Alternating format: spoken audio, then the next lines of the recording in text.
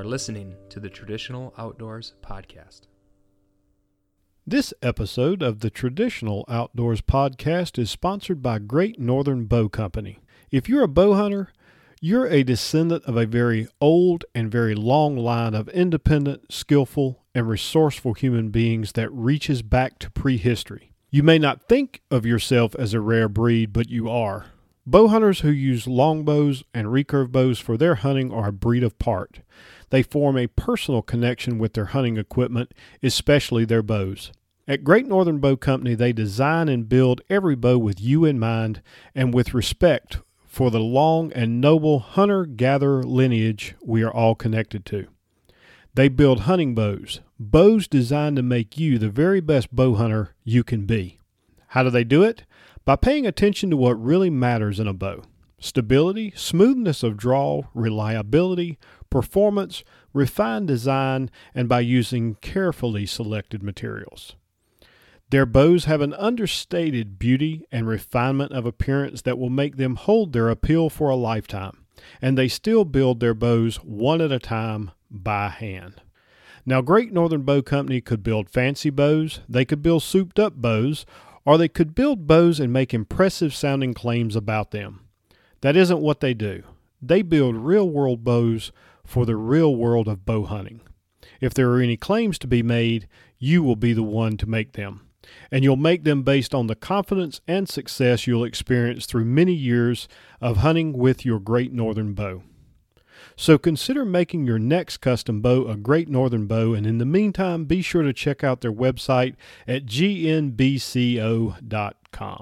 Welcome to the podcast, everyone. I'm your host, Steve Angel, and Nick's taking a night off tonight, but I've got a couple of very exciting guests joining me this evening. Tonight, I'm joined by Mr. Ryan Gill of Hunt Primitive, and many of you may be more familiar with Ryan from Gill's Primitive Archery.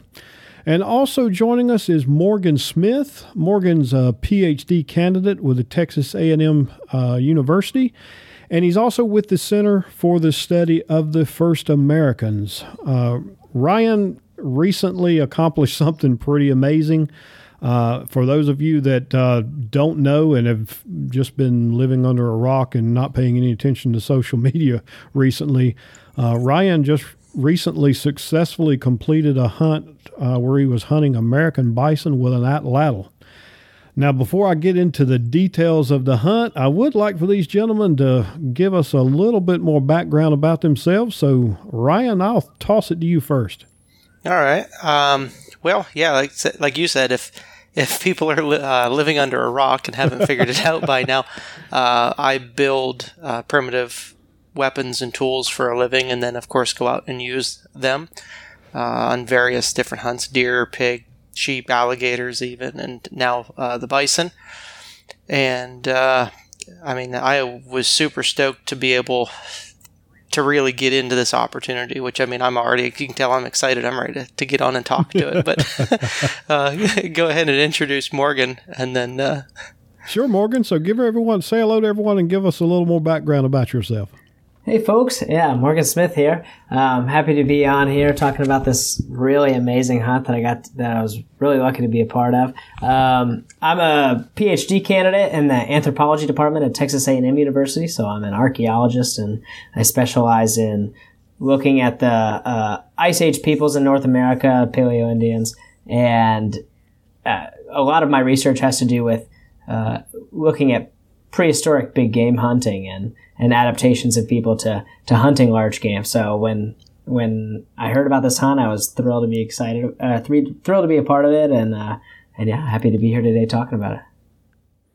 And I believe me, I'm very happy to have both of you on the show. Now, I do want to get into that hunt, but a couple things I have to ask you, Morgan. So, I'm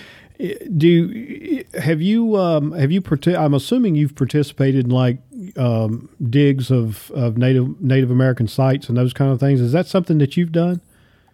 Yes, I've done several excavations across the southeastern United States. So a lot of my research of late is focused on Florida, but I've also worked on prehistoric sites in Mississippi and Georgia and Tennessee and South Carolina and just kind of all over the southeastern United States in general. But a lot of the work that I've been looking at recently in the state of Florida, which is in the Tallahassee, Gainesville, and Ocala areas, looks at underwater archaeological sites. So these are actually sites that would have been exposed to dry land during the last ice age, but as ice melted and sea levels rose, these are now underwater. And more often than not, what we're finding at these sites is associations of prehistoric people from the last ice age. So they're archaeological remains, whether that's lithic artifacts or ivory or bone tools, associated more often than not with big game of some kind. So particularly American mastodon and Columbian mammoth, but other species as well, such as Bison antiquus. And so this reevaluation of a lot of these sites, which a lot of this work was pioneered in the early 2000s and late 1990s, has been picking up lately. And it's been a really interesting time to be studying this period, particularly in the lower southeast. Very interesting, and it was definitely not the program of study that I had when I was in college. I was in the engineering, IT, computer field. Oh, yeah. I do remember growing up, I actually got to hang out around and watch an excavation taking place. This was in North Carolina, and it was under Dr. Coe, who used to be with, I want to say it was NC State. Not 100% sure on that, but anyway, it was some property adjacent to a farm that my family owned, and got to watch them actually go in and go through. And if I remember, the most I remember about it was there was like they were digging, they were screening everything, and then they were actually putting the dirt back in behind them. So it was almost once they left, you really couldn't tell they'd been there. But it was really cool to watch, and I was I think I was in my mid-teens and was already fascinated with finding and collecting arrowhead. Well, we called them arrowheads. I think they're atlatl points is probably the majority of what we were finding. But anyway, just had to ask that. No, it was a little bit of a tangent, but cool. Yeah, no, I'm always happy to hear people interested in archaeology, especially from an early age. Sure. So I guess, guys, let's just dive in here, and I'll let you figure out exactly where you want to start this story. But tell me, how did this hunt come about? Well, I'm gonna kick it right on back to when Morgan and I met. Obviously, if you've been following my story, like I said, I'd just been building and hunting with all this primitive gear, and I got into atlatl. I mean, shoot, we even talked a bit about the atlatl, I think, on our last podcast. And it was wasn't shortly after I completed that pig hunt that I went to the Silver River Nap-In there in Silver Springs, Florida. And that's a great social event. And of course, I kind of worked there as a vendor as well. And after hours, all the vendors kind of get together and mill about and, get to socialize with one another. And Morgan and another friend / colleague of his were talking to one of the other vendors.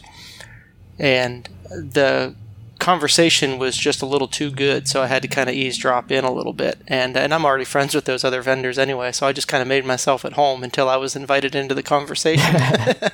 But they were talking about uniface blades and kind of the practical application of what certain artifacts would have been used for.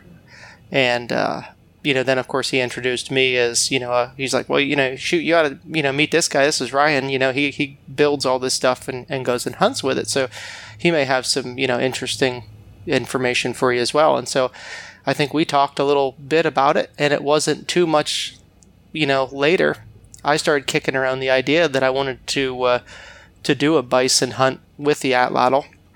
And, I thought, man, what a great opportunity if I could actually have an archaeologist on site, to compare it. Because that's one of the biggest issues that I've had in doing this is people will get on the internet and tell me that I'm wrong. This happens like all the time, as if they lived 10,000 years ago and know exactly how this stuff happened. And basically, I don't try to recreate an artifact and then make it work.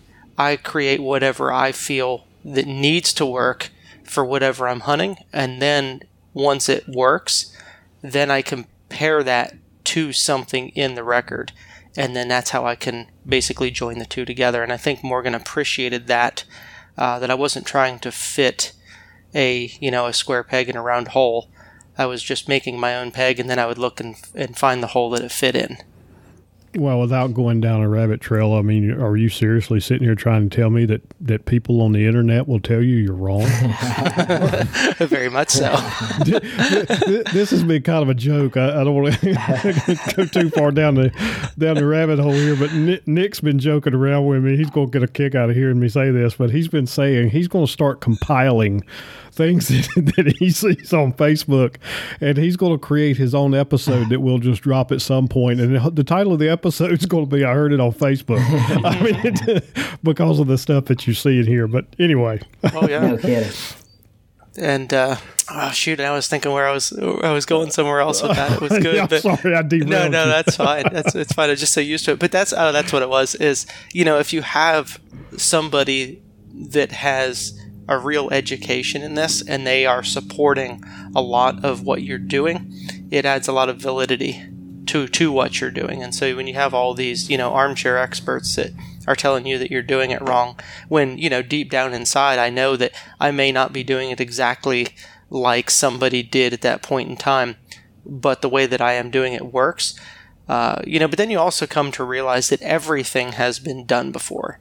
And you're talking about 10,000 years worth of technology and, millions of people over that span of time that have lived and used this technology. Everything has been done. So to say that you're doing it wrong, it's not like there's like this gold standard, like every atlatl dart must be 6 feet long, made of this type of hardwood Right. with this type of point on the end. And they were all used to hunt mammoths. So that's a ridiculous way of looking at it, without any doubt. And in talking with Morgan, he seemed to appreciate my interest in kind of doing whatever I want to do, and then saying, here, I accomplished this, now let's go look at it and see if we can, tie the two together with something, reverse engineering, if you will. So this was a bit of a... I don't know that I've ever heard any sort of hunt approached from this perspective. From the perspective of not trying to go down that historically accurate, everything's got to be exactly the way it was, but still to approach it from a perspective of here's what we think, here's what we know based on research and those kind of things, and then putting that to bear with someone who's actually been out there and trying to recreate some of this lost history and has been pretty effective with it. But again, not on the scale of American bison, which, I don't even know if we want to go down that path of, what the differences are from an effective perspective of an atlatl to a whitetail versus something as big as a bison. I'll let you guys decide if you want to go that far along, but still, so you met up and you started. When did you actually start planning the actual hunt? Almost a year to the date. It was, because let's see, the Silver River Nap-In this year is February 16th and 17th. And so it was a year. That's when we met. And of course, when I pitched the idea, it was just a little bit of speculation of, I was thinking this would be kind of cool, but I'm thinking maybe, a couple years down the road. And then of course I have a habit of doing that. And I'm like, now if I'm going to do it, we're going to do it this year. And, next thing you know, I'm on the phone with them saying, hey, remember when, I'm calling the director, Scott Mitchell of Silver River, and I was like, hey, what was Morgan's, what was his last name and how do I get a hold of him? And he's like, oh yeah, here you go. So I call him up out of the blue and I'm like, hey, remember we met? And he's like, yeah, I remember. And I said, hey, you want to go do that bison hunt? And he's like, what, really? Yeah. Like, okay. And I'm like, he's not going to come. So whose idea was the hunt itself? Oh, it was my idea. Yeah, I was kicking nice. that around for a little while. Yeah. And, but yeah, once I talked to him and just realized that one of the most important factors to me in choosing an archaeologist, and I know Morgan's probably going to laugh because I already told him this once, is there's two different types of archaeologists. There's the ones that are in a stage of their life where they are trying to absorb everything that they possibly can. They want to learn. They want to discover. They want, again, to absorb everything. And then there's a certain amount of time, at least, and it may not happen to everybody, but there's a certain amount of time that passes in which you no longer want to absorb, and you turn into somebody that just wants to pontificate. Right. And so if I talk to somebody, say, that's maybe retired, and say, hey, this would be great, and most people look at, older gentlemen or ladies that, have a degree and say, well, they are much more experienced, and maybe that is the case, but they also are the first ones to tell you that you're doing it wrong because it doesn't look like something in a book that they grew up learning from. And basically they stop learning after a certain amount of time. And Morgan was very much in that stage where he wants as much content or as much data as he can collect. And it seemed like when I met him, it almost seemed like I had this book, and I was deciphering a lot of it, but there were pages missing. And then when I met him, he was like, hey, I have those pages. And then it completed, the book that I could finish. That's pretty cool. So yeah. I do want to ask, Morgan. Yeah. Now, are you an outdoorsman? Do you hunt and fish, or is this something that was a little bit foreign? Yeah. I would say I'm an outdoorsman. I dive, I rock climb, I go hiking and stuff. And I used to fish when I was younger. But this was honestly probably like the second hunt I've ever been on. So I'm not much of a hunter. And this was definitely a very foreign thing to me. I remember meeting Ryan, like he was talking about at the Nap Inn, and that was actually my first Nap Inn. I'd never really been to a Nap Inn before, and it all of a sudden I was just like, whoa, there's all these people that are meeting and they're recreating all the stuff that I'm studying. So why aren't I there?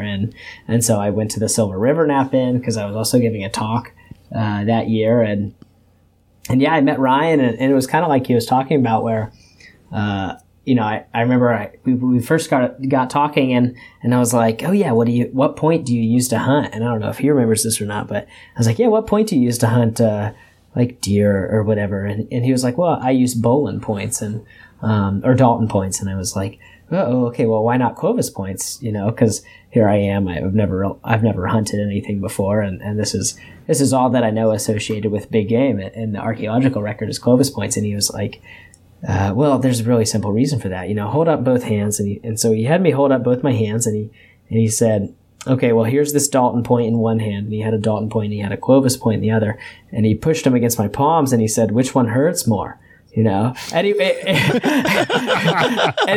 do this to people all the time. Yeah. And he wasn't trying to hurt me, obviously, but he was just trying to address this point of like, okay, you have this very round-nosed Clovis point pressing against my skin, and then you have this very sharp notch Dalton Bolin point pressing against my skin. And I was like, yeah, ow, my right hand hurts worse, Ryan. And yeah, we can stop this experiment. And I was like, oh yeah, okay, that makes a lot of sense. And that was like one of the things that struck me about Ryan most was, yeah, he didn't really care what I knew as in terms of what we were finding, but he was a really experienced hunter who had, and when I had initially talked to him, he had mentioned that he'd killed, lots of large game with an atlatl before. And so that bow mostly, yeah. Yeah. I was just getting started with the atlatl. Oh, okay. Well, yeah. Yeah, lots with the bow. Yeah, lots with the bow, and yeah, it was just like, okay, that makes a lot of sense. He's the one who's doing it. So, and yeah, we got he tossed out this idea of one day hunting big game with an atlatl, like a big animal, like the bison, and at the time we were just kind of like, oh yeah, whatever, we'll see if that comes to fruition. And like you said, he just called me one day and was like, hey, what are you doing in January? And I was just like, well, nothing really right now. I don't know why. What do you got going on? And he was like, well, you remember that bison hunt I was talking about, a year ago or so? And I was like, vaguely, yeah, I kind of remember that. He's like, well, I'm going to do it. So can you come or not? And I was just like, yeah, well, I've never really hunted anything. I don't really know what to bring, but if you don't mind having, a nerdy scientist with glasses and a pen pad around. Like, yeah, I'll go up there and I'll watch you do it. So that's how that all went down, basically. And go ahead, Ryan. Go ahead. And that's a good thing to touch on too, is most of your hunts, say like deer hunts and whatnot, to have somebody in tow, even a cameraman is really tough. But if you talk about, now you have an archaeologist there, I mean, your chances of getting something like that done are very, very slim. But I looked at it from the very beginning going, if there was ever an opportunity to have somebody that could stand back and observe from a distance, it would be on a bison. And it's certainly not because they're tame. You can't just go up and pet them. Everybody thinks they're a cow. They would be a very skittish and aggressive cow that has a very solid buffer zone that will let you get so close, and that's it. Like, they don't care. You can be there all day, say at 40 yards, and they don't care. They'll just keep an eye on you. Where if you did that with a deer, the second that it sees you, it's gone. And so, and he says, well, I've never been on a hunt before, and, I don't know what to do. I was like, you just need to show up and just stand back at whatever distance, we basically give you the thumbs up, like, that's pretty good. And you can, kind of witness it from there. And actually, he ran the camera for me quite a bit too. Yeah. First time which was great. Yeah. Yep. It doesn't hurt to have extra angles of film. So I just knew that, like, if we were ever going to do it, then this was the one that it needed to happen on. So, that's why we went that direction for sure. So, Ryan, I'm going to flip this back around on you. And for everyone listening, we are going to get into the details about this hunt and some other things too. But there's some dynamics here that I just think are too interesting not to touch on. But so how was it for you going out with Morgan, who really wasn't a hunter? How did that interaction play out? That didn't bother me in the least. Like I said, I kind of knew what I was getting into, at least as far as a bison was concerned. I wasn't concerned in the least. The only thing is I didn't know how he would react to, say, seeing an animal being killed. And quite honestly, that wasn't really a big concern of mine. I figured he's an adult. He can work. Right. If he knew what he was getting into when he showed up. And, but other than that, I had zero concern as far as, any of that, came about. It wasn't even something that was on my mind. So you kind of went there. So back to you, Morgan. What was that experience like for you? I mean, was the bison the first animal that you've seen taken in the field like that? Yeah, I would say that's the first animal I've seen other animals die for sure, but right. Yeah, I've never witnessed a hunt that up close and personal, and yeah, I've never really seen that happen before. And actually, Ryan came up to me right after the animal was finally down on the ground, and he came up right next to me, and he's just like, "How are you doing?" And I was like, "Yeah, that was kind of emotional, but I'm fine. Yeah, I knew I was coming here to watch this, so yeah, it's tough to see an animal as majestic as that die, but it was also just like an amazing experience all around." So, and I have one follow-up question I want to ask you there, but I do want to touch on that. I can't speak for every hunter. I can tell you that I lost count a long time ago of how many animals I've taken with one weapon or another since I think I took my first deer when I was like 18. But even to this day, I still feel part of that, and I hope it never goes away, because if it does, I don't think I want to hunt anymore. Yeah, and that was the thing that stood out to me too, is that's what Ryan told me, and that's what all the other hunters on the group told me, were like, yeah, it's never easy to watch, No, it never goes away. So last question on this path, and then we'll move on. Is it, have you thought about it much since that occurred? And from a perspective of, do you see yourself possibly wanting to hunt in the future, or is it just something that you experienced it and it doesn't appeal to you moving forward? Did it change anything as far as is it something you'd like to pursue yourself, or no? It definitely changed my appreciation on a lot of levels for it. I mean, I eat a lot of meat, and I eat a lot of red meat and all kinds of meat, really. And so it was nice to be that close to the process, because Ryan's really strict on subsistence hunting, and he does take advantage of all the elements that are available there, and he uses the meat to feed his family. And so it was nice to kind of be privy to that process in terms of taking the animal from the wild and turning it into what you use to sustain yourself. So that was definitely a changing experience. I wouldn't say I'm going to be a hunter, but the thing about it for sure was, it was fascinating watching Ryan hunt, and it was fascinating watching this process that I've studied so much just from dry literature play out in front of me in real time. And so As far as watching more hunts, I would love to. I learned so much on this one, and I feel like I collected a lot of information, but I'm also kicking myself for some stuff that I've looked back on and been like, man, I wish I would have recorded that more. So, I would love to be more involved in terms of watching these primitive hunts take place, because they're just like a time machine. It's like looking through a time machine, really. Sure. And without one day I actually want to try an atlatl, and I actually want to build it myself, and I'll probably be bugging Ryan about this at some point.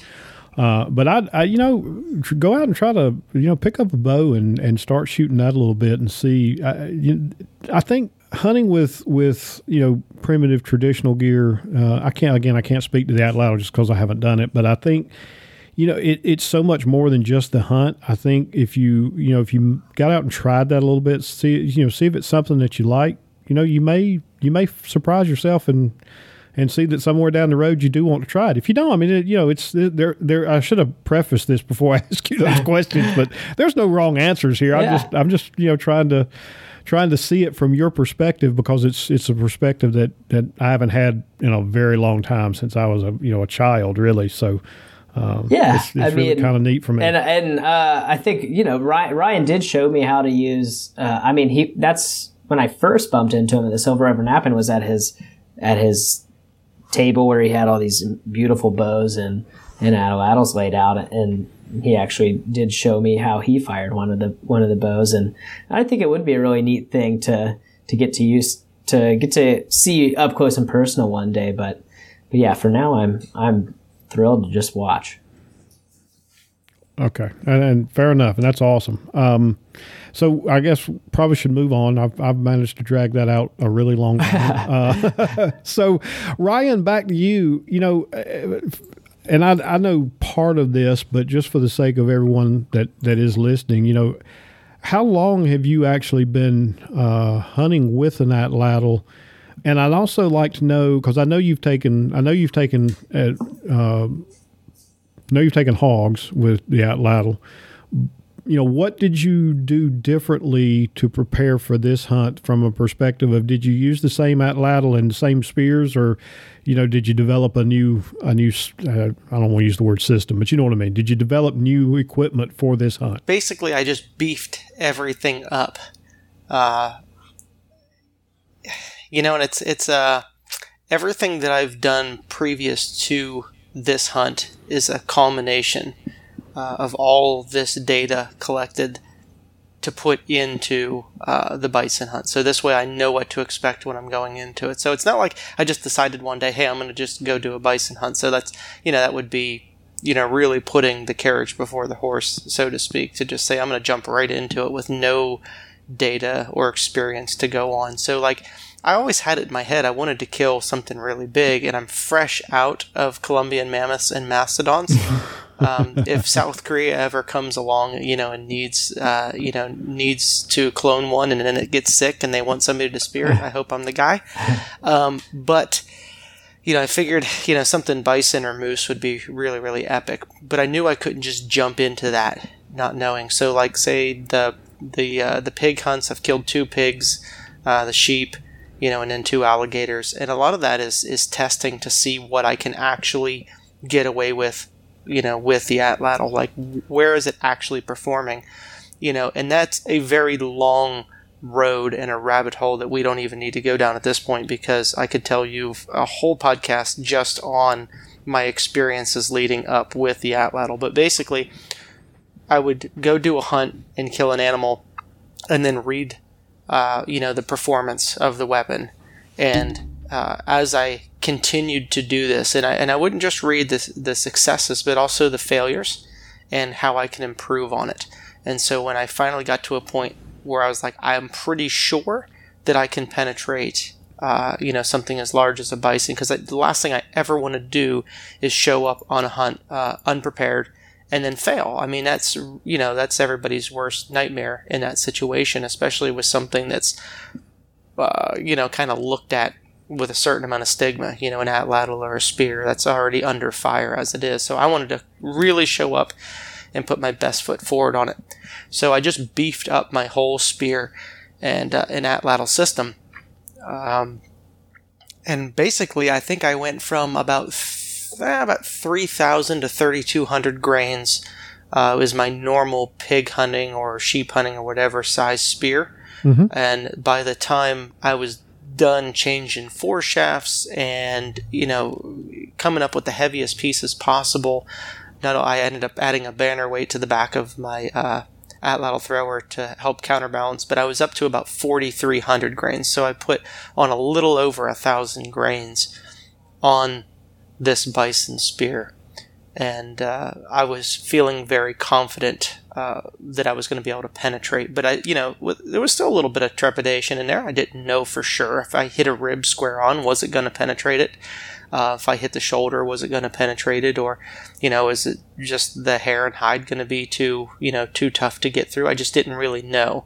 But I was able to take all those little pieces of the puzzle that I've collected throughout the years of bow hunting and watching stones penetrate animals, and then of course looking at the data that I've collected from killing other animals, and I put that together and I say I want to build the best thing that I can build with this material, and I don't want just good enough. I want to really do it the best that it can be done, and so that's how I went into it from the word go. So. And I know some of this from following some of the stuff that you've posted on Facebook, but it was a river cane dart with a wood foreshaft, right? That's correct. Yeah. So it's pretty good sized river cane. Overall, the whole length of the whole spear is about 9 feet, and that's with the foreshaft. And the foreshaft I had about 14 or so inches of exposed foreshaft, and then of course the foreshaft that went inside. But where this one kind of differed is I used a larger foreshaft that was actually like the same diameter as the cane, but then I tapered it like a barrel tapered down, so there was no abrupt transition between foreshaft and cane, because I wanted it to over penetrate if possible, which normally, and again it's a different subject altogether, but I'll touch on it quick, is when I build these other ones, the spear is a resource to me, and it would have been to ancient peoples as well. You don't want to have to build a whole new spear every time you kill an animal. Ideally, you would like to just replace the foreshaft. So, I went into the normal pig hunts going, well, I want that big abrupt transition because I don't want to over penetrate, but it's still going to give me plenty. But at the same time, I want to, on the bison, have that ability to over penetrate if possible, if that makes sense. So that was. Yeah, no, it does. It does. And so, what's the wood that you used for the foreshaft? Primarily sparkleberry, I think. I also cut some cherry. Basically anything that's heavy and wood is in relatively straight is good for me. And of course, then I kind of straighten it as it dries and apply a little heat to it as need be to keep it straight. And then, that really ups the weight quite a bit. I mean, my foreshaft alone, they were between 900 and 1,000 grains. So, I mean, you're talking just my foreshaft weighs twice as much as most people's arrows. Right. And then you mentioned and I was going to ask you about that, so I'm glad you mentioned it. You mentioned you added a counterweight to the Atlatl itself. Mm-hmm. Was that a trial and error process, or was there some kind of equation that you went to? And for people that don't know what we're talking about, the Atlatl's the handle that you're actually using to throw this this dart, Right. and you add and I actually, in fact, I've still got one here somewhere that I found years ago that when I was actually out looking for arrowheads, and I found this stone with a hole drilled through it. But anyway, how did you go about determining what weight that needed to be? It's all about balance. So, and of course, I have a whole video on building the atlatl and how I balance it on my YouTube channel. So, if anybody that wants to go look that up, just look up Hunt Primitive, how to build an atlatl. It's a 2 different part video. But anyway, you really want it to be very well balanced when you hold it. I like mine to be a little bit tip heavy feeling. But of course, the heavier your dart or your spear, in the front especially, the more it's going to want to kind of nosedive in your hand, and you want to be able to comfortably hold it in the cocked and ready to throw position. And so if it's so nose heavy that it's not comfortable and it wants to kind of take that nosedive, you can add a weight, and that adds a little bit of momentum to your throw as well. I don't think a significant amount. I think more so it is about counterbalance, but at least in my experience. But then that'll counterbalance out. So when you hold the spear or the dart up, and I like to say spear. To me, a dart is something you throw at a dartboard or you shoot out of a blowgun. Sure. This thing's 9 feet long and weighs 10 to 12 ounces. I mean, to me, that's a spear.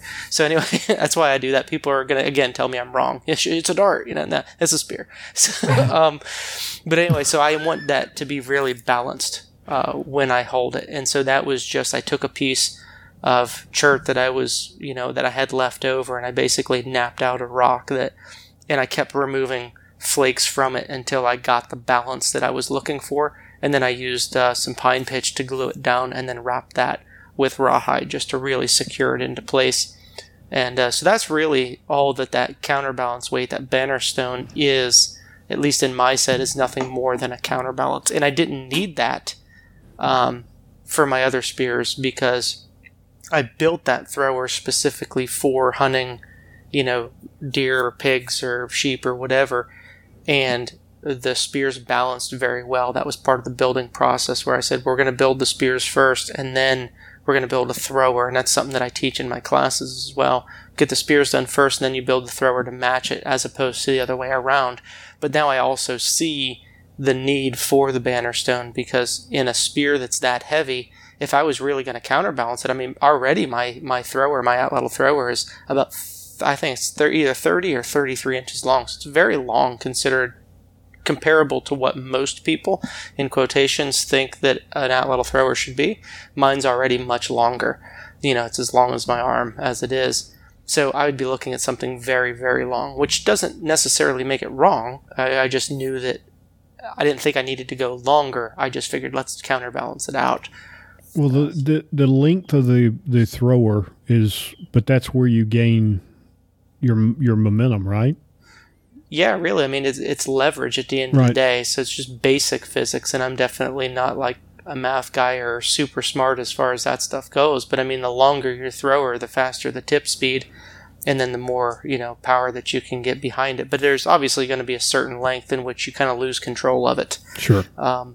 And I just kind of found that sweet spot. Most people say, I don't know, they do like some sort of measurement. I have no idea who came up with this. This stuff's all subjective and silly to me. But they're like, well, your thrower should be is the distance from the inside of your elbow to the tip of your fingers. And I look at that thing, go, that's a tiny little baby thrower. What am I going to do with that? You have to put a big old banner weight on the end of that thing to make it do anything, I want one, I want something I can put some oomph behind, Well, I know from the one video that I recently saw where you were throwing the spear into the bales with I think you had a beer can or something up there. Yeah, I like the beer can. Yeah, we've heard that tonight. Yeah. But I mean, those things they definitely had some oomph behind them when they were hitting the target. I mean, that was audibly noticeable.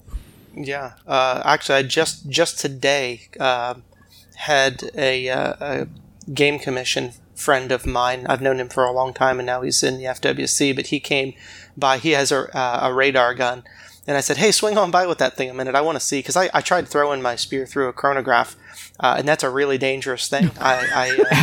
When you try to, wiggle a paradoxing spear through a chronograph, you can be really accurate. It doesn't matter. It's going to hit. And it just blew pieces everywhere. And my spear deflected up and almost went through the window. And I was like, you know what, let's go a different route. So he came over with a radar gun just today, actually. And we got clocked it, because I wanted to know the kinetic energy in comparison to arrows and whatnot. And he clocked it at pretty steady, 3 times in a row, 52 miles an hour, which, compared to that, say somebody throwing a baseball may not sound like it's very fast. But 52 miles an hour focused on a tiny little point on the end of it is going to do some serious damage. And actually, when you run it through a kinetic energy calculator, given the weight of the spear and the speed that it's going, I think it was something like 75 foot-pounds of energy, which is most people's self bows and shooting, 500 grain arrows with stone points, most people are shooting about 30 to 35 foot-pounds. So I'm like double of what a self bow with stone points is shooting, with this bison spear setup.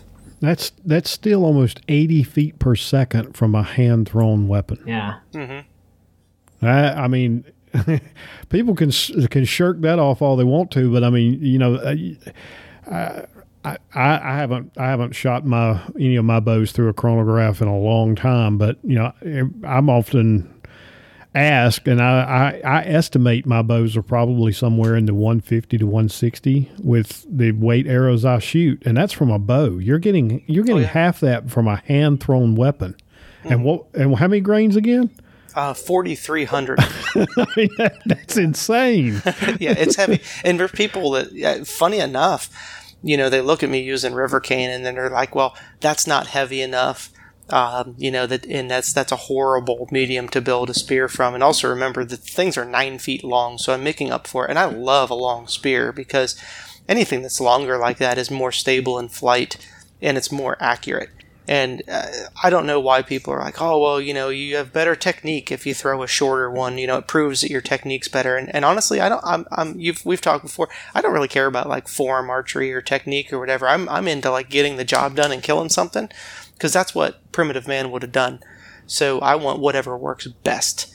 But for somebody that thinks, a cane or a bamboo spear, that's not going to weigh anything.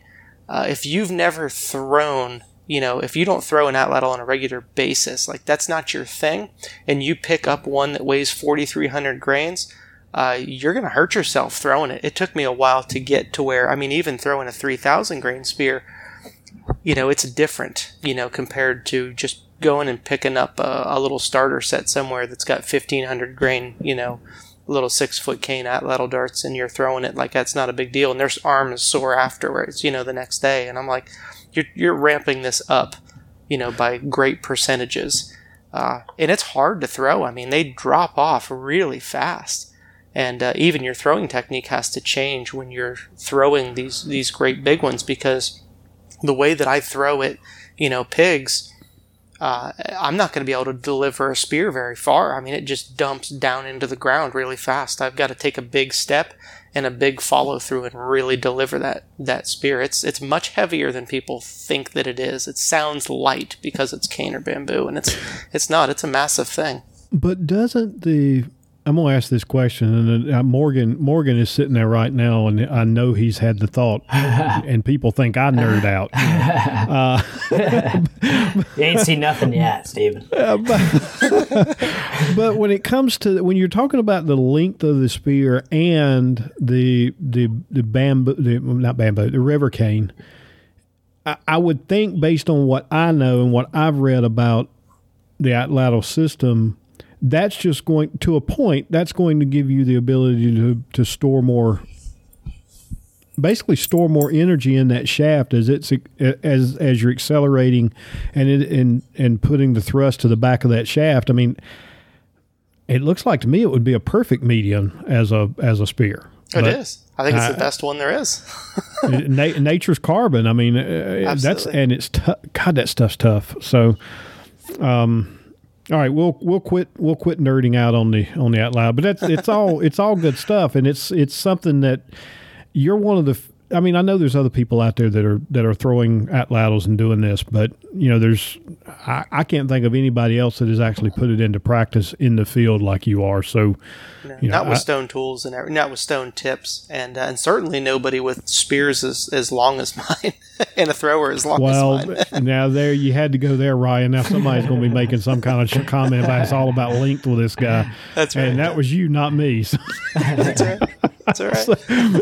All right, so let's actually start getting into we're getting carried away here. Let's get into some of the details about the hunt. I don't know how specific you guys want to be, and that's it's perfectly fine. But where was the hunt? You can be as specific or as least specific as you'd like to be. But where did the hunt take place? Okay, I mean I'm pretty much an open book. I try not to hide anything. So. The hunt was in Missouri. I won't give the name of the place, just mostly because I don't have permission to do so, and I'm sure they wouldn't mind that in the very least. Sure. But just for the sake of say so. But it was on a few 1,000-acre ranch. So everything basically these days that has to do with spear hunting, unless it's like private land in Florida, you're allowed to hunt pigs. Everything else needs to be in more of a controlled situation, in essence, a high fence operation, which carries with it a huge amount of stigma, which is, again, another rabbit hole in itself.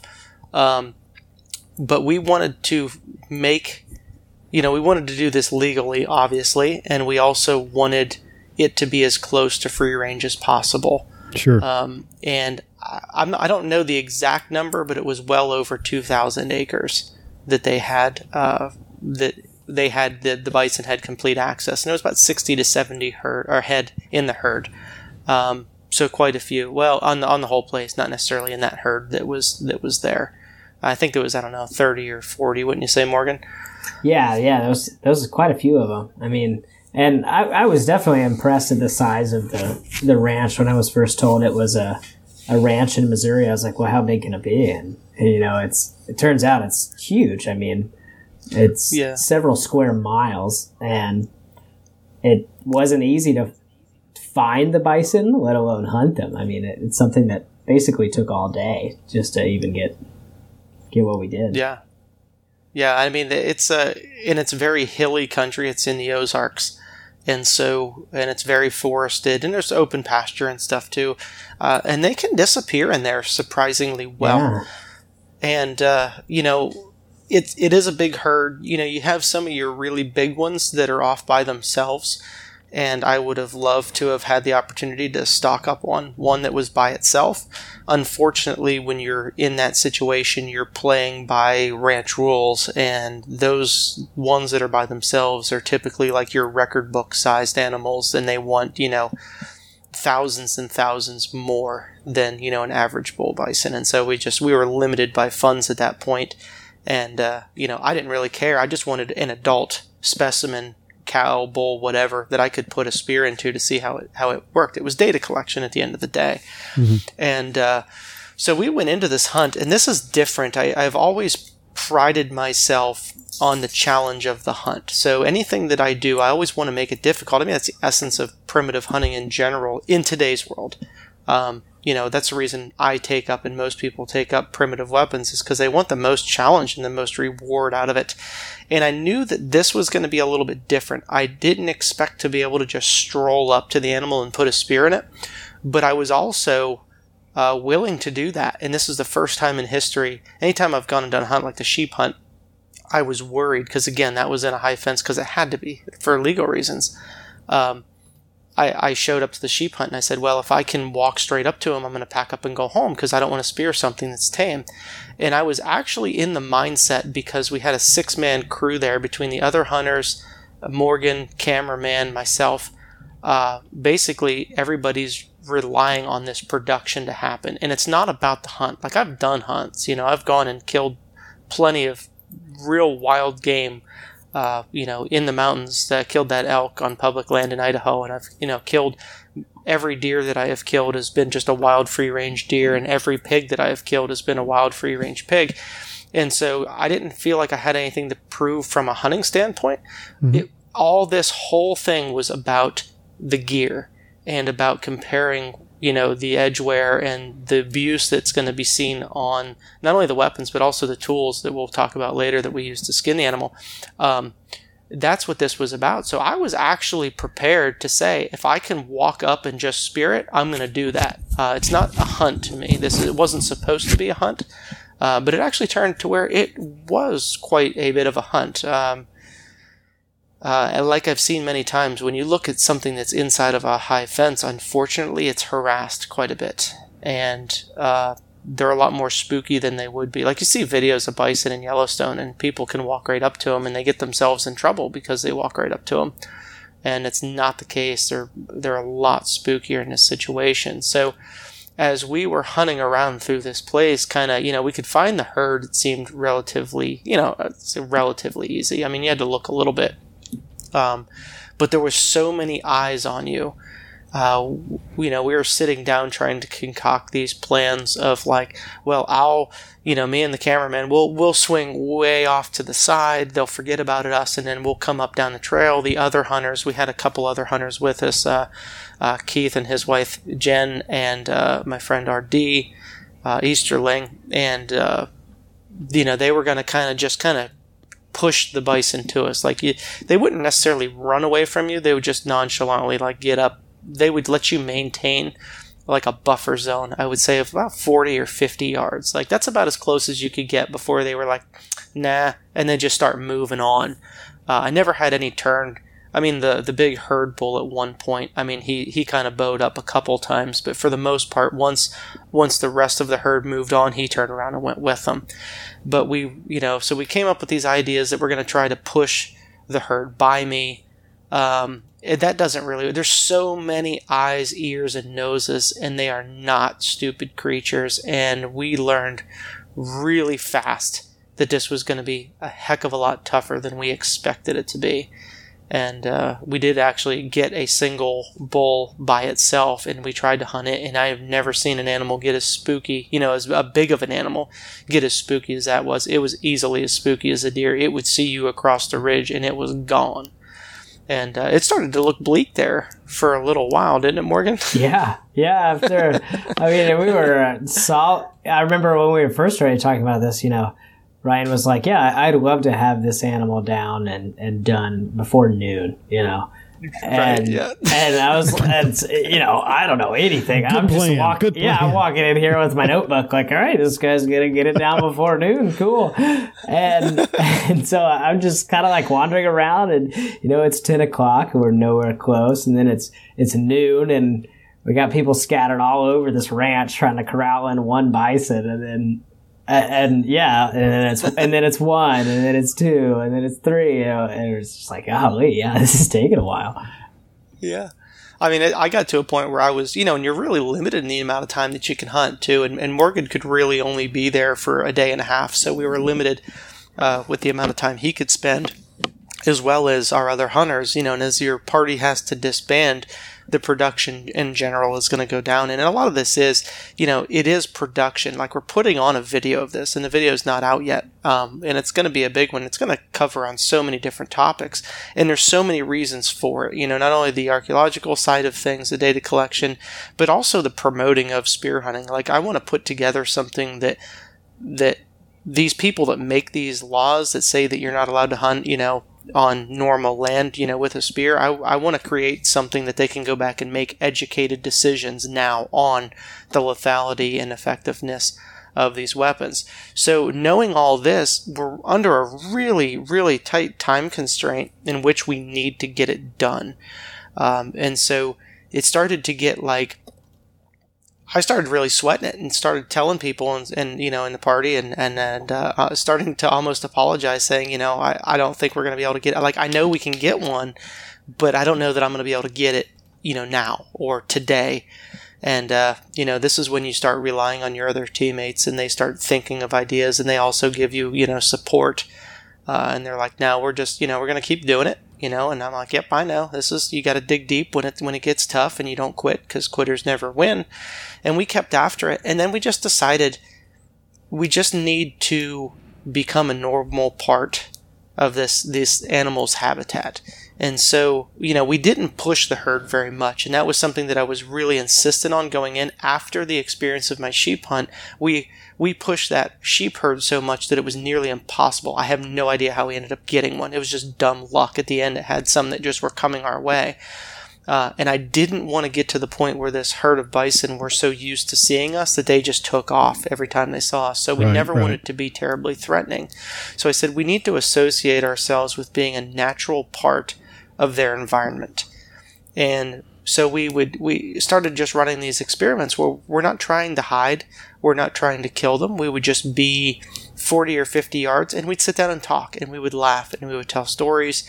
And then as the bison stopped paying so much attention, we'd just kind of leapfrog ourselves a little bit closer. One person would mosey a little bit closer, and then the next would mosey a little bit closer. And next thing you know, we shrunk that gap from 50 yards to 40 yards, on down. Next thing you know, we were 30 yards from some of these animals. And, and some of the calves, we had some opportunities we probably could have taken, but they were, we weren't really proving anything by taking a very small animal. We wanted a big one if possible, maybe not the biggest one simply because of the cost of the animal, but, we wanted a full, mature, fully grown bison.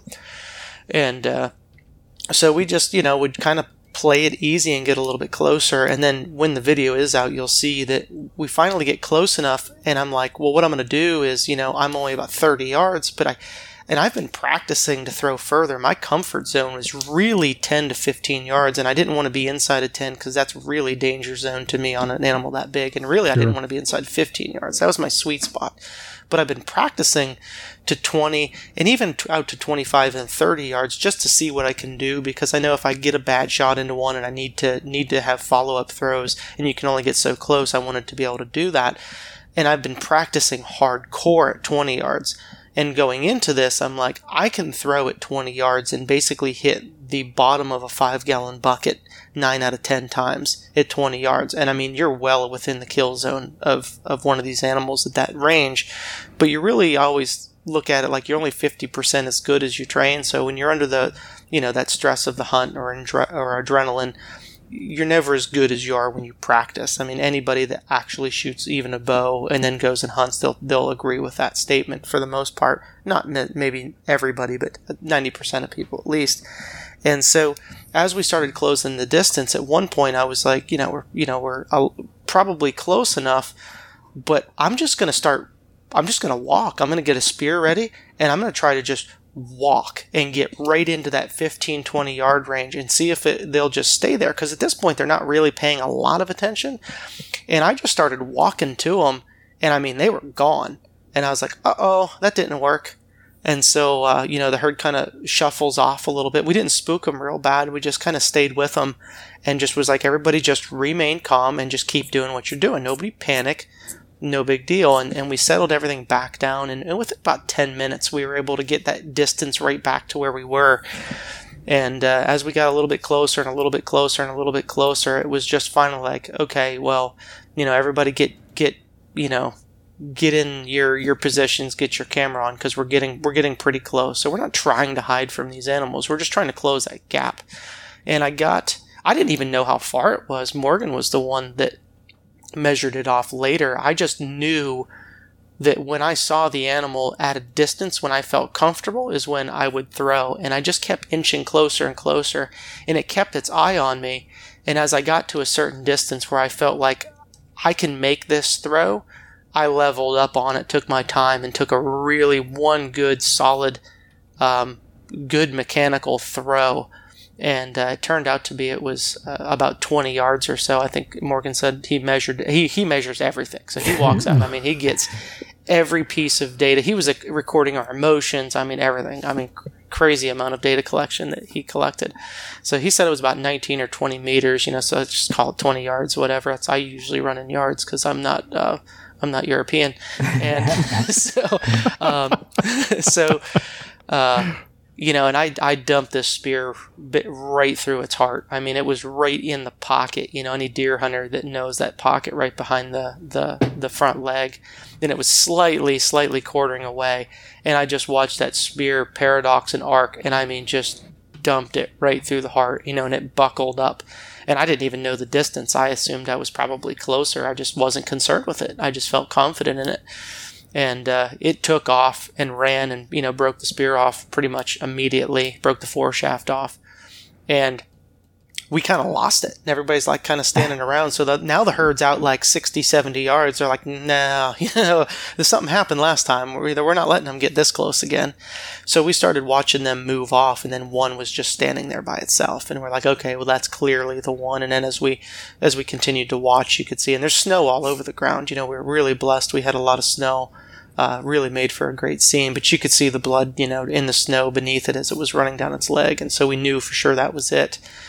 And, most of these animals, for the most part, deer, pigs, when you put a spear through them and an arrow through their lungs or their heart, they're pretty much down within seconds, and a bison's a really big animal, and I didn't know how long it would take.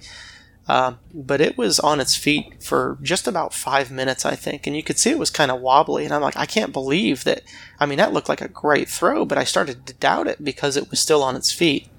And of course, an injured bull bison can be a very dangerous animal, so nobody really wants to get super close to it, but Morgan and Tim both were running cameras at that time, and they kind of work their way around the other side, and then as I worked in from the side that I was normally coming in on, and I got another spear ready, and I got into about 15 yards then, and I put another one right through its lungs, and then and it still stood about 4 more minutes until it was down.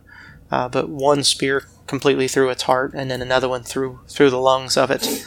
And both spears actually passed through the rib cage. The first one nicked a rib going in. It didn't break it, but it kind of glanced off it. And you couldn't really see it, I don't think, in the video, but the spear kind of kicked off to the side. But it penetrated, but both penetrated completely through and embedded in the opposite shoulder. So I had a spear throw equally on each side of it. So the first one, it was facing, I think, to the left, and then the second throw was facing to the right. And both of them penetrated completely through and lodged in the shoulder meat on the opposite side. And we didn't know that later until we skinned it out. But even, with those perfect shots, it was on its feet, I think, about 9 minutes before it finally went down. 9 minutes. Mm-hmm. Which to me is just insane to think about, because, I shoot a deer through the lungs and it's down in 10 seconds. And through the heart, usually 15? Yeah, it's a quick process. And I mean, it's a big animal. It took 2 big spears, but, and for a while, I mean, it just kind of walked around like it didn't even know it was hit. It just didn't have the energy. It was like, I'm just going to stand here for a while, but it didn't seem to be too concerned, and then of course, once it started to get a little weaker and I felt confident, that I was willing to get up close, and, I didn't want to put myself in a dangerous situation, and then there's, there is a certain amount of people expect a certain amount of ethics from you. And I mean, we're going for authenticity. We're not going for ethics, but we have the ability to put another spear in it, so let's do it. But then it's also data collection. That's another point that we can send back to the university with Morgan, and he can examine that point as well. So I mean, it double the data on projectile. So we got close enough and put that through. And then, of course, once it went down, we gave it a few minutes and just kind of collected our thoughts. And Morgan, he measured out everything that he felt that he needed to measure out. And once we were confident that it was completely expired and nobody was going to get themselves gored or trampled, then we moved up to it and surveyed, the size and of the animal and the damage, of course, that the projectiles did. And, then we began, that was at like, I don't know, 4 o'clock or so. I mean, and it's dark at 5:30, so we were against the time at that point. So Jen got started on building us a fire, and us 3 guys, the 3 hunters, we all grabbed our our chert flakes and our biface knives, and we just started getting to town on this thing. And of course, we're running around filming everything. Morgan's running in and out, and he's jotting stuff down and asking questions. And every time that we're making tools on the site. I've got a core of flint, and I'm knocking spalls off of it. And Morgan's down there, and I'm thinking he just wants the tools. And he's like, no. He's like, man, I want all this. And I'm like, I'm starting to get panic mode because we're running out of time, And so my mind isn't like, hey, let me do this over something, that's easy for him to collect this. So I'm knocking flakes off in the snow, and he's there picking up these tiny little chips out of the snow and in the mud and collecting. I had no idea he was doing it until we got back later that night. He dumps this big bag of all these chips, and he's like, and I'm like, we produced all that? He's like, yeah. And he collected everything, and then we'd stop and he'd measure, the distance of the penetration. And I think we were 16 and a half inches on one, and I think 17 and a half inches penetration on the other total, which is, to me, it's incredible on an animal that size. So I have to ask Morgan. I mean, you were obviously a spectator to a lot of this. So, you heard Ryan kind of lay this out. I'd like to hear your side of the story, so to speak. What your thoughts were as all this was really transpiring and going on.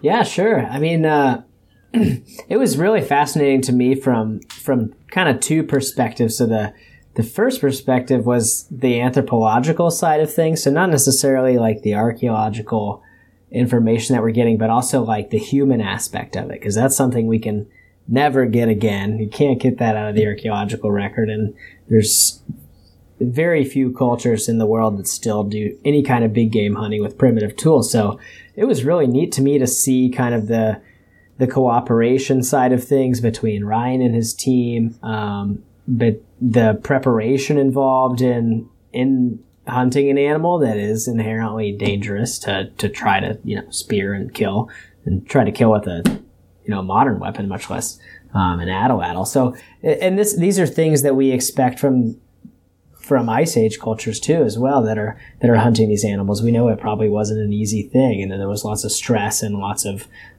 difficulty involved in doing it. It wasn't simple. So that was a really neat part of it for me. I mean, I was also surprised at just how difficult it was to hunt these animals on foot. I mean, yeah, we tried for a solid 7-8 hours to get one on its own, and it was just not happening. I mean, we were trying to corral them into place. Like Ryan said there, you'd think a 1,500-pound animal would kind of like stick out in the landscape, but they're actually, pretty good at hiding. And it was just like, where the heck is this thing? I mean, so that was a really amazing thing to me. I mean, and just watching how well they worked as a small group. I mean, a lot of times we think that people would need, a group of 10, 12, Ice Age peoples to bring down a mammoth or a bison, but I was really surprised to see how well a group of 3 worked. I mean, and just how in the zone they were on all this. I mean, it was very clear that there was a lot of joking and stuff throughout the day, but when it came down to making a solid effort on getting this animal isolated enough for Ryan to take a shot at, it was quite clear that these guys weren't messing around. They were trying to get this done, and the level of concentration involved was pretty amazing to see. But definitely the kill. I mean, in the archaeological side of things, looking at how, because I'm looking at this from the perspective of, okay, this is an archaeological site that I'm watching happen. Like, I'm watching it be made, because we have kill sites from mammoths and mastodons and bison, but we just have the archaeological remains, and I'm watching one take place right now, and I'm watching a site get created. So yeah, I'm trying to record everything I possibly can, and I was really surprised on just how lethal the atlatl was. I mean, it was incredible to me. Like Ryan said, I mean, the first one, 46 centimeters, half a meter almost, through this animal to the other side, and then the other one, 54 centimeters into the animal, into the opposite shoulder blade. It actually traveled further into the animal than the length of the foreshaft, so it continued to travel through the animal just through momentum or velocity alone. It was pretty amazing to watch just how well that worked in the hands of somebody who could place a dart where it needed to be placed to bring down an animal. I mean, I was shocked that to learn that, hey, maybe one person can get this done. I mean, it doesn't take everybody and their brother to bring down an animal. And yeah, I was really surprised by a lot of things. I mean, the small projectile point, for the most part, I mean, I talked to Ryan a lot about the technology involved. And, as on the archaeological side of things, we tend to kind of be predisposed to think, if you're hunting a big animal, you need a big point, right? That just seems logical. But Ryan kind of dispelled that, and he was like, no, the size of the point doesn't really matter. My variable is the dart, or the spear, as he's saying, is I vary the length of the spear and the weight of the spear to transfer more kinetic energy into a small point, and that concentrates the momentum of the dart, and it does a really good job of putting it through the animal. And based on what I saw, based on the distance between the ribs of this animal, and based on the size of a lot of the points that we find associated with these kill sites that we assume are points, I think we're missing a lot of the record. And it's important to remember that in archaeology, we're finding what people leave behind. We're not necessarily finding what somebody used for something. And that was another interesting side, was watching Ryan and these guys create stone tools to butcher this animal and what they used to butcher it. And they used these large bifacial knives to peel back the skin. And it was remarkable to me that, the butchering's so messy. It's chaotic. There's lots of people moving around. You're peeling this back and you're moving this there, and it'd be very easy to lose one of these bifaces in the shuffle. And in fact, we almost did. And so that was the really surprising thing to me to learn, was that, a lot of the material that we're finding in these kill sites is likely used to process the animal and has nothing to do with what was used to dispatch the animal, because we actually recovered both projectile points that were used to dispatch the animal, and they were so well preserved. They had no knocks on them or anything. Ryan was like, yeah, I could just put these back on my 4 shafts and fire again. And so basically from start to finish, just the aspect of watching somebody cut away a bison hide with a flake and saying, oh yeah, this flake works really well to make the initial incision, but it doesn't work so well to peel back the hide. That's where the knives really come in. And just kind of recording all this, seeing, where Ryan was to first strike the animal, where the animal moved, how he kind of corralled the animal, where it finally went down, what was not only used, but what was produced on site, because that is the archaeological signature of a site, a lot of the stuff that you're producing, you might be carrying away the end products with you, but you're leaving behind the tiny flakes and the tiny chips. And that's why they matter. And that's why I was, down in the snow trying to pick out each and every one of them.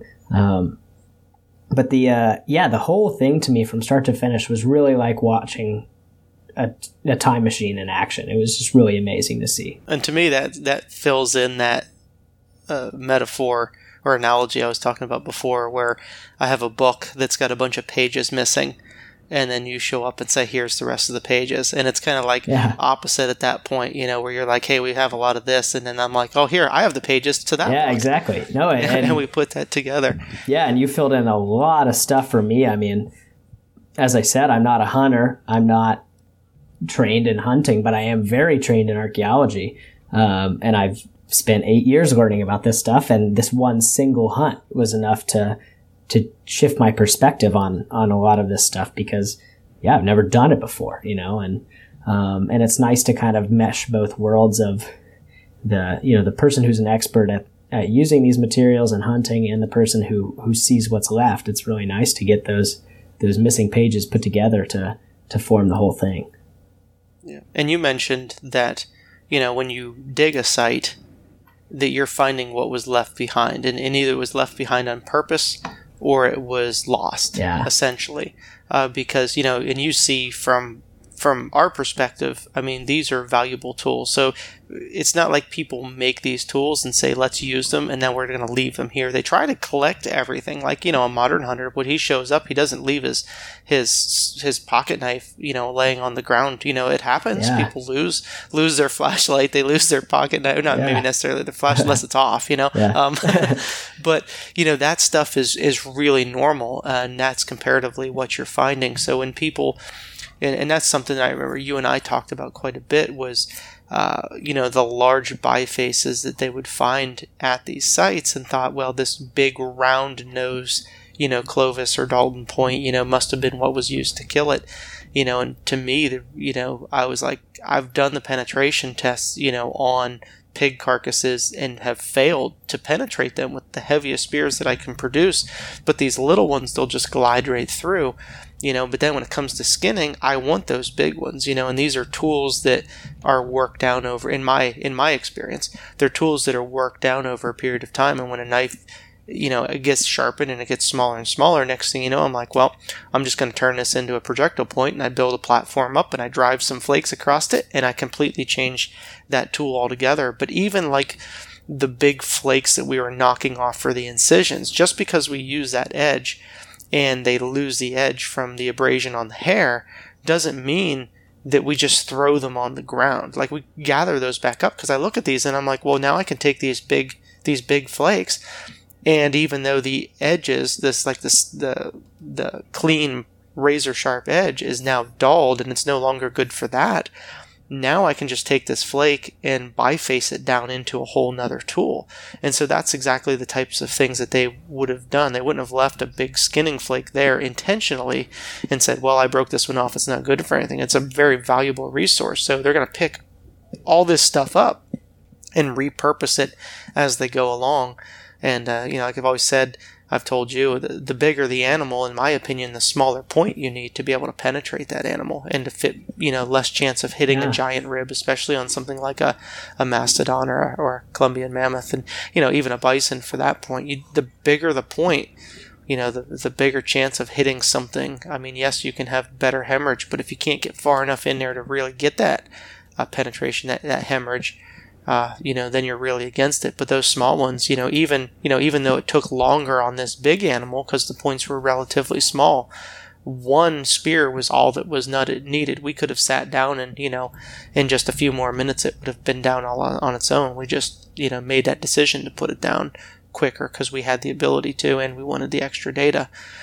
And, it kind of put into practice a lot of the things that I see on my end from a practical application side. And then I really enjoyed, your ability to come in and look at it and say, this makes total sense. And many times too, and I don't want anybody to think that, hey, I paid Morgan to say this, or I say, hey, well, this is my video, you have to say what I want you to do. In fact, I didn't pay Morgan anything to come do this. I paid for his room and his board at the place, and that was it. I'm very grateful that he volunteered his time and travel to come do this. Oh yeah, of course. And everybody, for that matter, they volunteered their time to come participate in this hunt. It was a very expensive hunt as it was, but I think everybody had the hopes that we were going to do something great, and I really think we did. But I told Morgan many times over, if there is something I'm doing that you're not seeing a comparison in an archaeological, dig site, a real dig site, I want you to tell me, because it doesn't necessarily change the way that I do it, but it may alter the direction that I approach it, just because there may be a more efficient way to do it. And if he's like, no, we are very certain with impact fractures and everything else that these great big points were exclusively used, and I would be like, well, then I'm going to have to come up with an atlatl that can put, an 1.5 inch wide round nose Clovis point through a mammoth, because right now that's like trying to jam a beer can through a piece of drywall. Like, it's not supposed to go through. It's not the way it works. But if you really slim that point down and you're throwing a really small thing, she just slides right on through. And to have him kind of give some validity to the things that I've been practicing and saying, this makes perfect sense, because nobody really knows. I mean, they have a collection of data, of course, and they can compile that and make a really, really educated guess on that pile of data. But, for anybody that says no, that this isn't the way this was done, I don't know anybody that was alive 10,000 years ago that can tell us. Yeah. And I think so when I first started thinking about this, I was like, oh, I need to look at some comparatives. I need to see how other archaeologists have studied something similar. I started looking through 50 years of archaeological research, and there's no actualistic studies we call it an actualistic study when you're actually doing something. This is how it would have happened. So this is an actualistic study. There was nothing like this. I mean, the only other thing that was even remotely similar was this guy hunted feral goats. I mean, in the 80s. That was the only other publication I could find where it was live game, and I believe it was an atlatl. It may have been a bow, but that was the only other thing I could find. All the other studies worked on a fundamental assumption, which we may need to reevaluate now based on these findings. But that assumption was that these Clovis points or these big bifaces that were hafting to the ends of thrusting spears would work. And the reason they worked is because the other studies that looked at something like this, one famous study looked at an elephant that died recently at a zoo. And so a lot of archaeologists knew that this animal was passing away, and they contacted the zoo, and they said, hey, when this animal dies, we'd like to do some tests on it immediately after it's passed. And so when it died, they went out there and they stabbed it with spears, and they used lancelet points on the end of thrusting spears.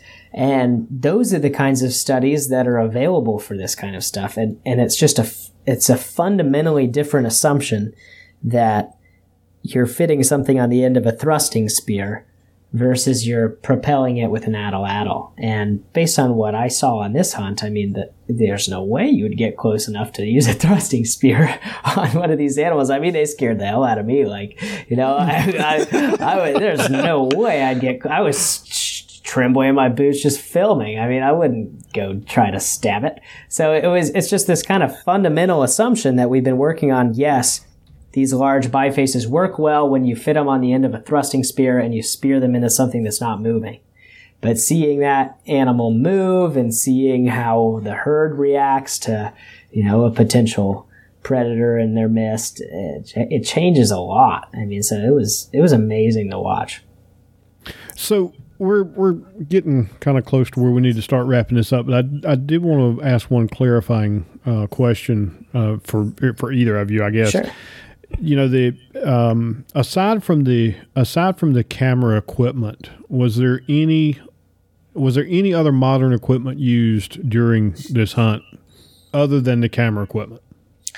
At one point in time, there was a fault in my moccasins, in which they used to have a sole at the bottom, and okay. I removed that sole over a period of time. And even though I filled it with wax and bear grease, I still managed to cram slush up into my moccasins. And while I did trudge through with wet, slushy, snowy feet for quite a long time, there was about an hour in which I was like, nope, I have to put on a pair of boots. And then that was when I was like, okay, I have to wear the boots. And I regretfully will even mention in this, just because I really, really don't like it. But if you watch hard in the video, you'll see a spot, and I'm wearing boots. But it's the way it had to be. I got to the point where I don't mind my feet being cold, and I don't mind them hurting. But when they're hurting and then they stop hurting, it's because I don't feel them. Yeah. So I was like, it's time. I have to switch them. So I put new socks on and put boots on for about an hour, and that hour was a very important hour. But I figured that was small potatoes at the end of the day. That wasn't. So that's your Braveheart movie mistake where the guy had the watch on or something. I've never actually been able to see it, but I've heard people talk about it. So look for Ryan wearing modern boots. I mean, yeah. Full disclosure, I had a Columbia jacket and beanie and 3 pairs of socks, and so I was very modern. Yes, yeah. Yeah, camera gear stuff, they were all modern for sure. It was just us, and poor Keith was. Oh my gosh. We weren't even, necessarily period correct per se. And of course, that's speculation anyway. Nobody really knows what existed at that point in time. True. And I'm wearing brain tan pants that actually had quill work on the side, which is more like 1800s plains native style, that had that. But my pants just were, I've kind of outgrown them, so to say. So I had to borrow somebody else's pants last minute, a good friend of mine's. And those pants fit me well. So, of course, you're going to see those like colorful quill work on the side, which I didn't much care for. But I had, pants on where traditionally they're shown where they were like a breechcloth and leggings. And that makes me question that as well, because poor Keith was wearing leggings and a breechcloth, and he was wrapped up in an elk hide. He was so cold, But that was part of the realism to it also. And people would say, well, why are you dressed in costumes? I would get that on social media. And I'm like, well, when you kill an animal and use its brains to tan its hide and then you build clothes out of them, I don't really call it costumes at that point in time. But it brings in a certain amount of authenticity where now we also have to be able to move and function in this clothing and also endure whatever cold that these people would have been feeling. Now, of course, I do believe that their bodies would have been, more acclimated or hardened to the scenarios or to the situation. But, it was another really important piece of that puzzle that came together. And it was almost like a study of the clothing in and of itself, because it was neat to see kind of what did work and what didn't work, like knowing that they probably had stuff that, was a lot more sophisticated towards cold weather hunting. It was almost like an experiment with seeing, what kind of clothing worked. Because it was 26 degrees. I mean, it was freezing. This was definitely not normal conditions. So it was neat to see this stuff play out all kind of authentic as it was. Hollywood changes your mind on things when you see it. And actually, I actually feel that their clothing was probably a lot more refined because they lived in it. Certainly, compared to where we're pushing stuff together and we're actually trying to leave it look a little bit more primitive because we don't want it to look very clean, cut, straight edge lines, where they had the ability to cut with a stone flake very nice edges. But if you walk out there in this perfectly preened set of buckskins, people are just going to tell you that, you're doing it wrong. You have to look tattered and beat down, which by the end of the hunt, buddy, we look tattered and beat down. Covered in blood and everything. But.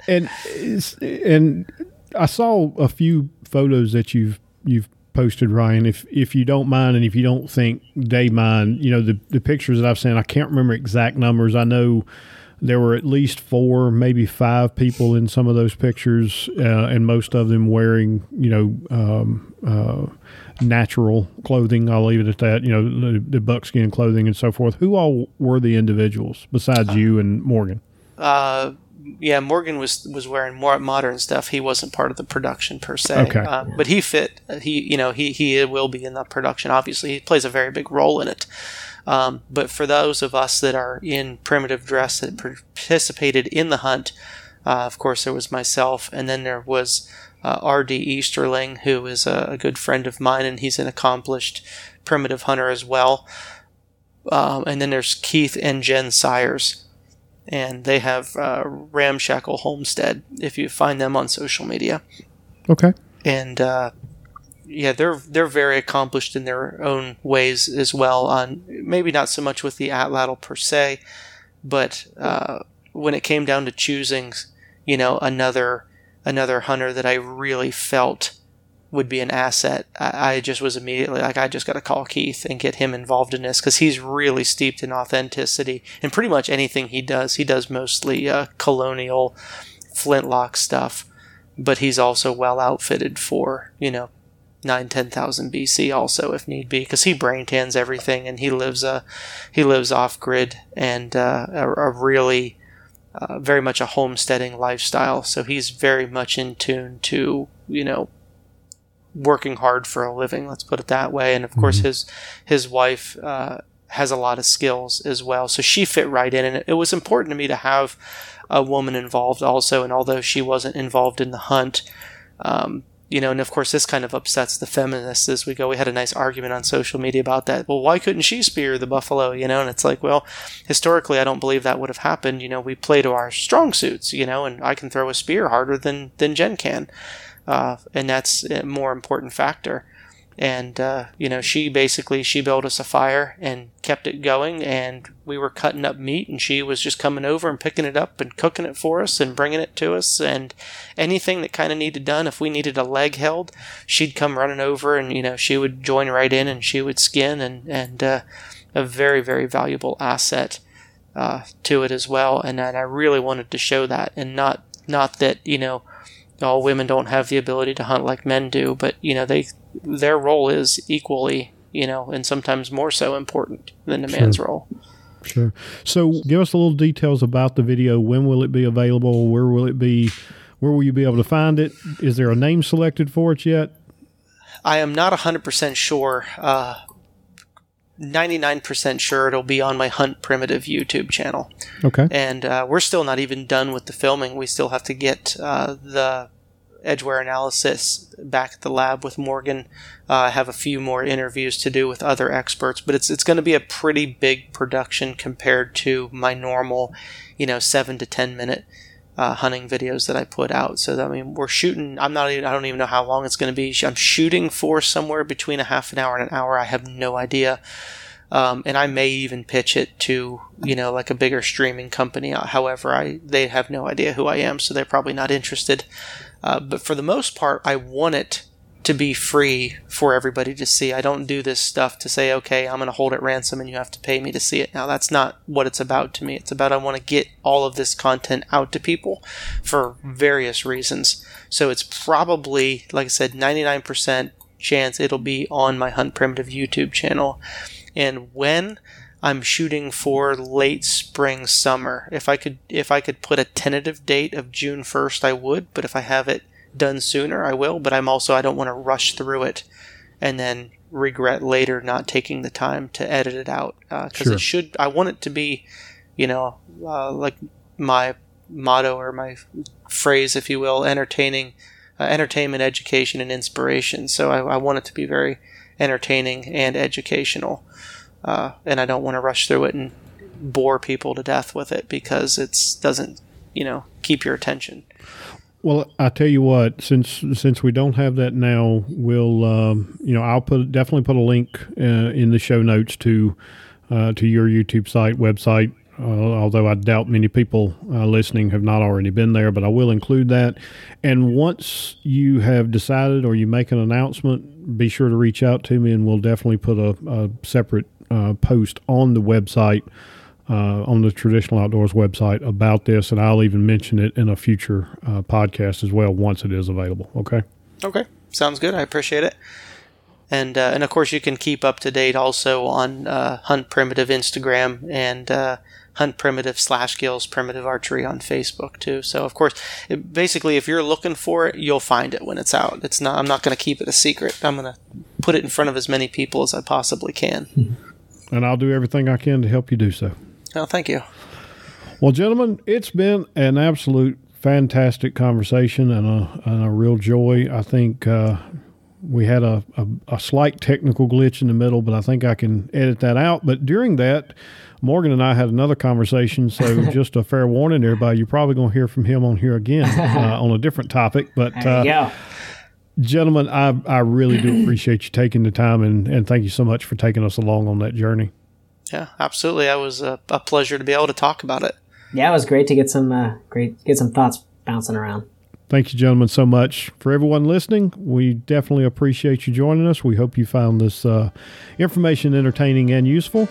Be sure to subscribe to the podcast, and while you're out there, take the time, please, to leave us a rating or review. We sure do appreciate it, and we'll look forward to talking to you again soon. Take care, everyone.